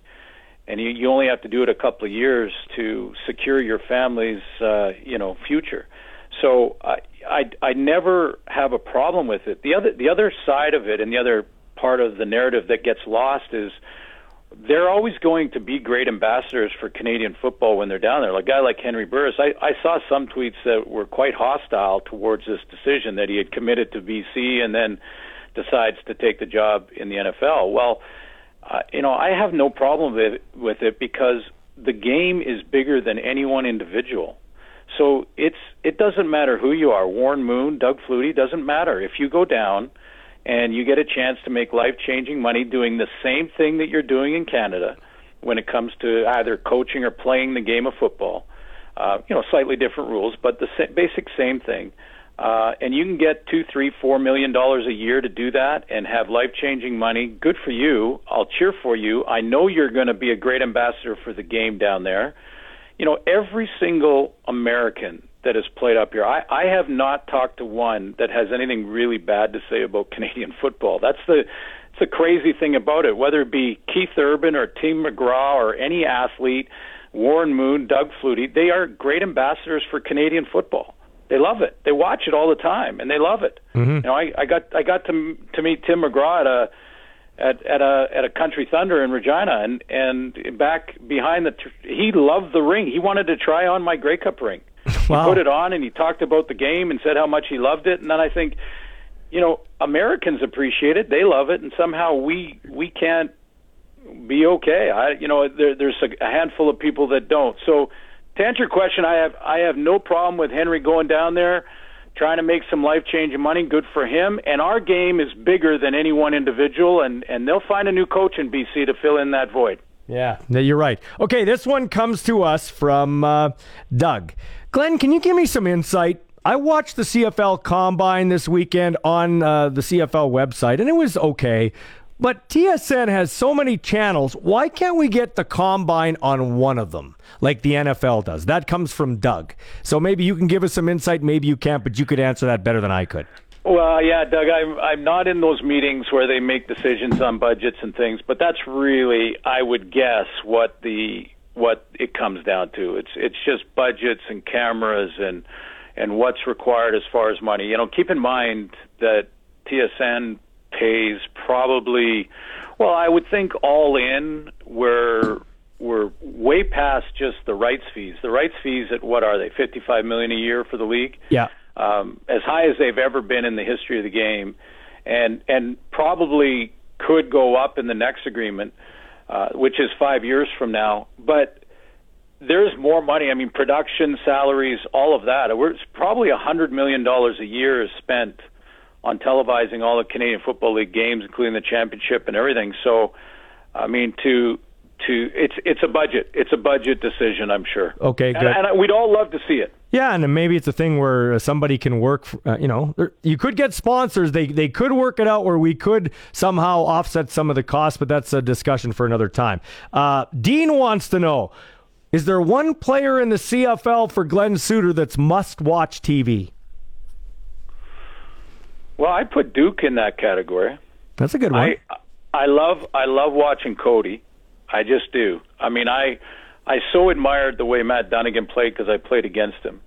I always joke that I once, because Matt was so physical and attacked the hit rather than run away from it, and I've often joked that I stopped Matt Dunnigan for a 2-yard gain, and then I continued by saying, except for we were on our own 1-yard line. That was the only problem with it. But he because he's so physical. But I love watching Cody. Some of the small returners I think are real exciting and unique to our game, and I am going to be locked in. And I'm going to have to admit right now, so Rider fans, be ready that you might see a little. I try to always avoid any bias, but you might see a little bias because I'm really going to be cheering for Nathan Rourke in Vancouver. I mean, not to win games, but to win the job and be the guy with the keys to the car in that offense. You won't be the only guy, man. Okay, this one comes to us from Ben. Ben wants to know, who's a coordinator right now in the league that doesn't have a head coaching job, obviously, but should have a head coaching job in your mind, or you'd like to see have a head coaching job? there's probably more. I'd have to go through the list again, but I think Mike Benavides should get another shot at being a head coach. I think he was in a real difficult situation when he was in Vancouver as the head coach, and Wally Buono was sort of. I think he was making a lot of decisions that made it very difficult, kind of micromanaging the team at the time, and I say that because of just conversations with different players throughout that season. Not in a bad way. I mean, obviously both were trying to win games and had the same goal in mind, but I think you have to give the coach the reins and then let him run his team the way he wants to. So I'd like to see Mike Benavides do it again. I wonder about Richie Hall, but sometimes when you're great at one thing, maybe it's best to stay in it, and he's just an absolute great coordinator. So, those are a couple that jump out of off the top of my head. But I'm sure they're like Jaron Miles or a Buck Pierce in Winnipeg. I mean, maybe he's a little bit early for him, but Buck Pierce is a guy that I think he's done a pretty good job there since taking over that offense. Yeah, for sure. And I think there's been a real trend of late of coordinators that were former quarterbacks being sort of ideal for the job. Although, I've been a strong proponent of your head coach. He's got to deal with and manage the quarterback differently and empower the quarterback. But I also think it's healthy to have a sort of a guy in between the head coach and the quarterback, a coordinator or a quarterback coach that played the position, that can be that guy, that go-between. So when the quarterback is getting frustrated, he can go to that guy before getting into that back and forth with the head man. I think that's valuable in a lot of teams. That's a good point, because Darian Durant told me many times that Grey Cup year, Kahari Jones was a real good buffer and was really awesome to have around, and was a big part of his success in that big playoff run to win the Grey Cup. Glenn, thanks for this. We'll get you on the line tomorrow again, okay? Okay, sounds good, Baldy. Talk to you later. Awesome. Glenn Suter didn't get to a couple of questions for Suits either. Here's one from Jake. Jake wanted to know who has the louder fans, Winnipeg or Saskatchewan. So we'll ask him that tomorrow. It's going to be great. When we come back, we'll hear from Arash Madani and also Claire Hanna. By the way, our next bracket in the Tournament of Awesome, chocolate or puppies? Chocolate or puppies? 936-6262, the number to text. Zinger will pick one texter to win a Sports Cage hat. Quickly, Zinger, chocolates or puppies? You already know. Puppies, baby. Yeah. I'm going puppies, too. I'm diabetic. Yeah. If you eat dogs, your blood sugar won't shoot up. I don't eat dogs. I love dogs. Anyways, when we come back, we'll have more of the Sports Cage after this. And it's time now to keep the show rolling on this Monday, and we wrap it up in fine style in this last half an hour. It's time to talk to Sportsnet's Arash Madani. He is everywhere. First off, I think it's appropriate that Canada beats Jamaica on home turf, on a frigid turf, because it sets up beautifully. I mean, so many of their wins came against teams that aren't used to inclement weather, so I thought it was appropriate they won in Canada. Yeah, I mean, Ballsy, at one point I looked around the stadium, and it is absolutely jammed, and it's all red, and flags are waving, and horns are blowing, and the snow is falling. And I look at the scoreboard, and it's 4-0 Canada, and a bunch of the alumni who had been through so much hell over these last 30 years are celebrating on the bench with the present-day players. And Canada's going to the World Cup for the first time since 1986. I mean, some of the scenes yesterday afternoon at BMO Field, it was truly storybook. We say that all the time, right? But that's exactly what it was yesterday. Mm-hmm. Where does this rank for you, covering all the many sports you do, in terms of moments? Well, I don't think I've ever been at an event that was this surreal. The closest actual snapshot moment was probably the Malcolm Butler interception. But just in terms of, I was 5-6 years old when Canada last played in the World Cup. And when you don't get there for 35, 36 years, you're almost resigned to the fact, well, this is never going to happen.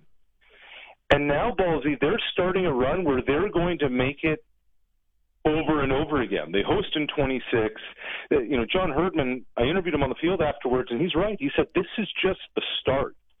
So to be there and witness it and see some of those old boys that I grew up watching, some of the players that I covered during all that hardship, it was honestly, I would say that, in terms of Canadian snapshot moments, Vancouver 2010, the Raptors winning it all, in terms of just galvanizing Canadians. And then yesterday. Yeah, that was a big one. Rash Madani joining us on the Western Pizza Hotline. So, Canada wins gold for the women in Tokyo. You've got this. You've got Alphonso Davies. You've got young people coming through the system. Lots of good players over in Europe. We are a legitimate football country now, aren't we? We're a legitimate football country. And here's the other thing, Ballsy. You know what else we are? We're a legitimate tennis country, and we're a legitimate basketball country. No country other than the United States is represented with more players in the NBA than Canada. And you look at the last few Olympics, gold in track and field, gold in the decathlon, gold in swimming. We have become as diversified a sports country as we've ever been in the history of our country. And yes, hockey waves the flag, and hockey is hockey in Canada. But what we're seeing is globally, our athletes are playing in professional leagues. You mentioned Davies, and they're all over the world now. Mm-hmm.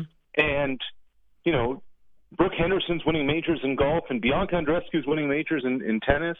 And there's 2 Canadian men in the top 10 in tennis. And Jamal Murray's one of the best players in the NBA. And on you can go and look and see what Canadians are doing. It's what a time to be alive if you're a Canadian sports fan. Well, and of course, let's not forget that there are more Canadians playing NCAA football now. That's something that probably 15 years ago we wouldn't have talked about, right?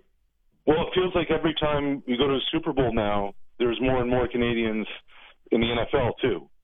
And, we don't have to think that far back. Laurent Duvernay-Tardif, a starter on the offensive line for Kansas City when they won the Super Bowl a couple of years ago against San Francisco. Like Laurent's blocking for Patrick Mahomes. You know what I mean? It's really awesome. Okay, so you're now with the Blue Jays. What kind of storylines are you following here?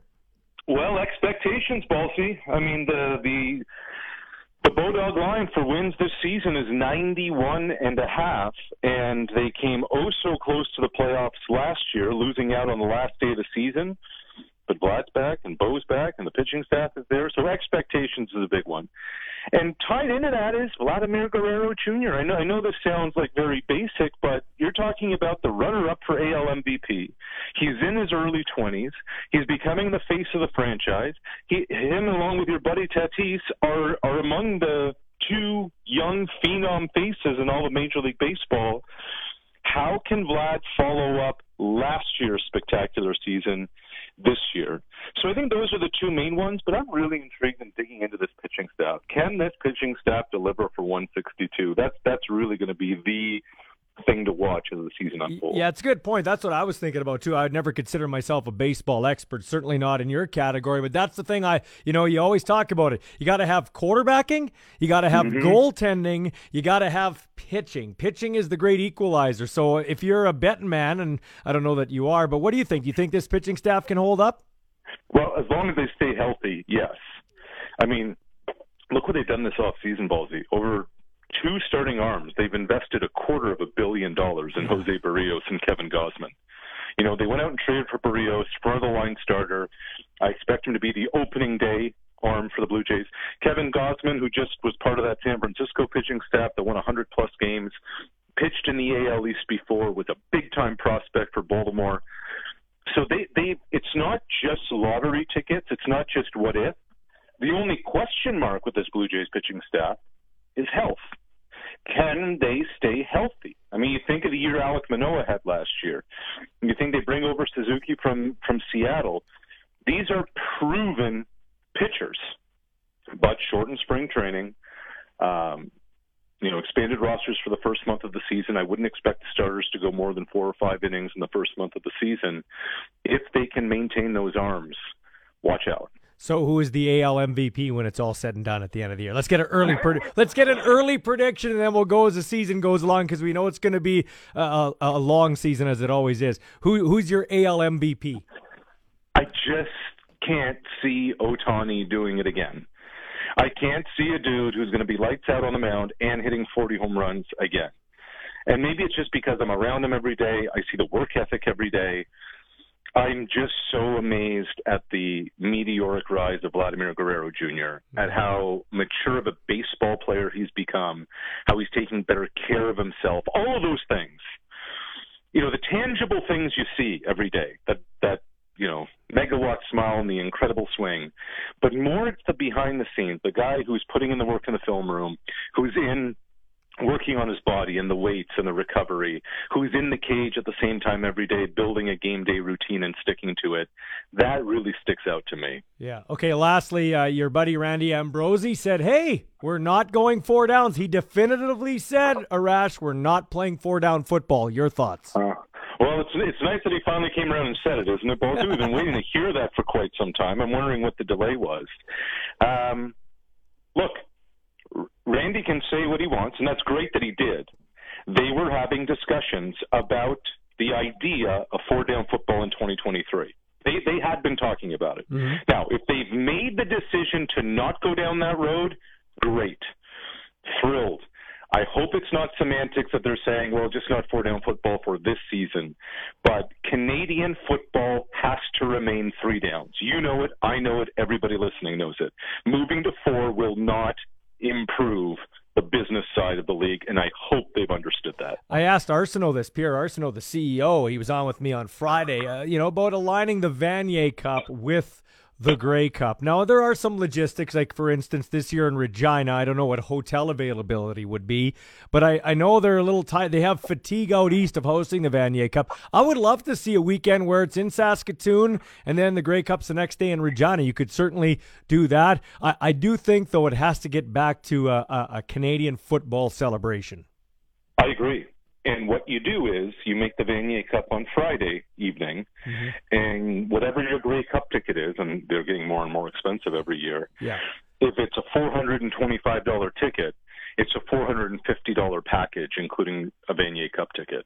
If you're willing to shell out $425 for a Grey Cup ticket, you'll probably pay $450 for a Vanier as well. And even if half the people show up, Ballsy, that's probably triple the attendance of what we've seen from Vaniers the last few years. Yeah, good point. And you know what? That's generally, the Grey Cups are great, but those Vanier Cups are underrated football games. Like, you could open the eyes to new fans. Hey, Arash, thanks for this, man. I know you're busy. I appreciate it. We'll stay in touch this week, okay? You got it, Ballsy. Thanks, pal. All right, here with Claire Hanna, our old friend from CTV.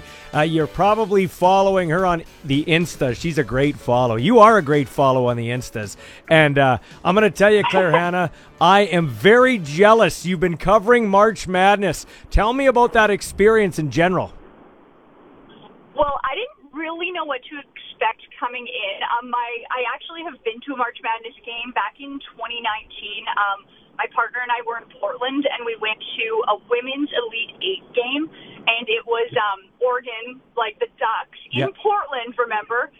They were facing Mississippi State, and it was unbelievable, but we went as fans not really knowing what to expect, and so this time around, being in the media and getting to go behind the scenes and, like, seeing all the hullabaloo, it's been absolutely incredible. I don't know if there's a sporting event that I can compare this to. You know, you've got pep bands in the corner. You've got these crazy boosters behind you shouting at the refs the whole game. You know, it's been electric and really indescribable in terms of energy. Yeah, Claire Hanna, I know firsthand about U.S. College, and it is. At men's, women's, they love their sports down there. I've been watching both tournaments, both highly competitive, great athletes, both men and women. Just your thoughts on watching some of the games that you watch. I believe Gonzaga and Arkansas, which was a huge upset.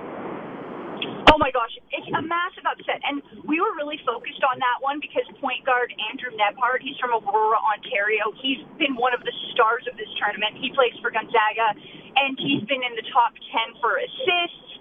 His assist to turnover ratio is unbelievable, and he's just like an all-around stud. And so we did a one-on-one with him before the game, and but I think it was a little bit of disbelief for them. I don't want to say they came in unprepared, but I think Arkansas and their head coach, Eric Musselman, went to work on game tape study. Like, he had played Andrew Nebhard when Andrew was actually playing for the Florida Gators, and Eric Musselman was with Nevada, and he apparently went through all of his former game tape against Andrew Nebhard. He didn't feel like they pressured them hard enough in previous years, and so the game plan was to shut him down, and he only scored 7 points in that Sweet 16 game. But the worst thing is he couldn't even get the ball to his bigs up front. So that was just really fantastic coaching on Arkansas's part, and their defense was tremendous. And I just got to add in, Ballsy, I am in a car, and I'm literally driving on the Golden Gate Bridge right now. Oh, that is awesome. I've never been to that area. I saw you. Are you going wine tasting today? I may or may not be. Well, you should. I'm not really going to be tasting much because I'm driving, but I figured I wanted to see some of my favorite vineyards like Caymus, and I wanted to maybe pick up a bottle of some unique stuff to bring back. Yeah, for sure. Oh, that's awesome. That's awesome, Claire. Claire Hanna joining us here from TSN, our friend from CTV in Regina. I've really noticed a confident Claire Hanna as a broadcaster now. I know you were a little bit greener. Aww. Well, no, I have, and you and I did the sidelines together. You, of course, with TSN. But I've noticed a confident Claire Hanna that when you go to an event like this, even I, who's been broadcasting for 25 years, would be like feeling I've outkicked my coverage when I'm at an event like this. But when you do a good job at an event like this, how much confidence does that give you? Well, I mean, I just try to treat it like anything else. Like maybe it's a Lagoldis Suns game, and you do your research ahead of time. You find out who the big players are, what are the important storylines. And so I just try not to overthink it. I think all sporting events have their typical things. Who's the underdog? What's on the line for the coach? And then you just try to relay those stories. And I came in knowing a lot of the big storylines, but I have an amazing team of producers at TSN. And so that's been something that's been really helpful because I might go in with an idea and then I bounce it off my producers at TSN and they're like, oh yeah, we love that. That's so good. We didn't know about that before. Add that in. But then they might send me a message being like, oh my gosh, like, do you know this is the first time that UNC and Duke will ever be meeting in the tournament? Things like that. So it's honestly, I think it's a team effort, and that gives you confidence when you just have a supportive group around you. Yeah, okay. Claire, lastly, we've got our 4 teams left. Who do you got winning the thing now? I know you're not in the predictions business, but from what you've seen, who do you got? Oh, man. I'm rooting for Coach K, man. Those kids are playing hard for the Duke coach. So, yeah, here's the thing. You know what? I feel like I've seen a lot of magical things happen here that I would have never expected and related to Duke. And they and UNC have never met in this.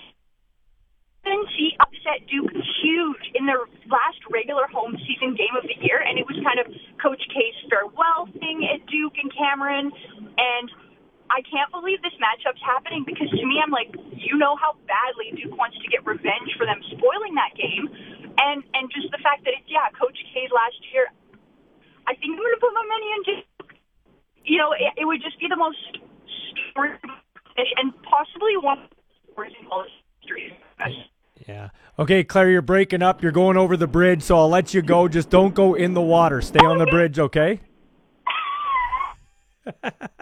Take care, Claire. Bye. Bye.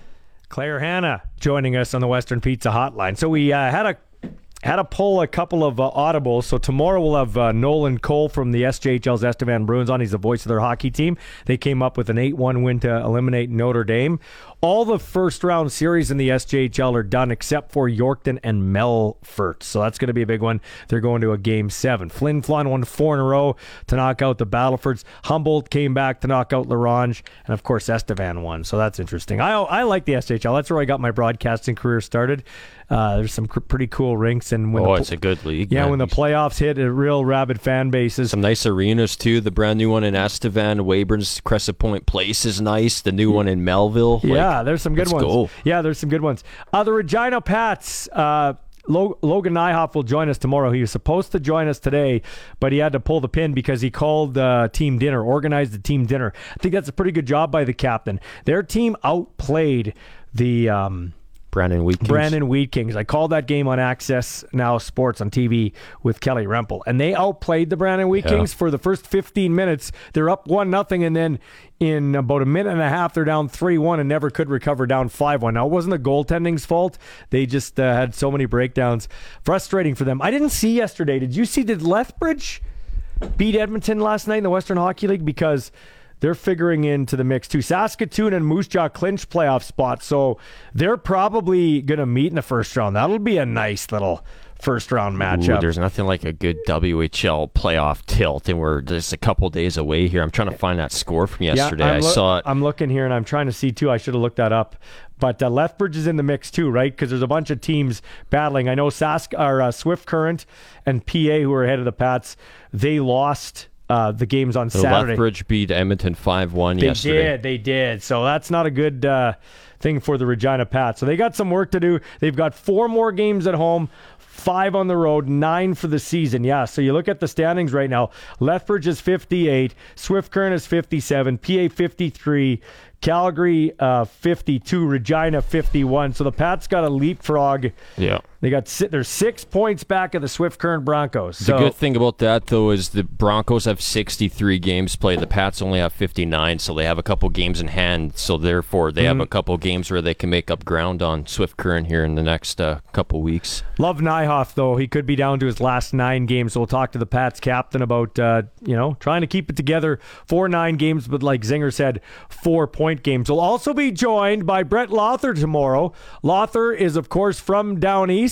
And we're having Touchdown Atlantic. Let's go. We're having the announcement. It's going to be in Wolfville, Cadia University. So July 16th, I think it is. Argos. Like Argos are going to be playing in it again against the Saskatchewan Roughriders. So we'll have all your information as it relates to that. We'll also have Glenn Suter on the show. Hopefully, we'll be joined by Luke Mulliner. And I think I'll try to squeeze Peter's puck in tomorrow, too. Peter, Lou Bardius, and the great Sean Kleisinger, who's going to put the podcast up after this show. As, if you missed the show, we had Isaac Simon on from Harvest City as they celebrated a provincial 5A basketball championship. We had Glenn Suter on, Coach Dickey, Arash Madani, Claire Hanna from TSN, and Zinger. You got the text picked out there for the Sports Cage hat. Andrew and Regina, we're gonna hit you up for a Sports Cage hat for your wonderful text earlier on in the show. I love this text because I was actually thinking the exact same thing in my mind as far as the multi-culture cities like TO and Vancouver about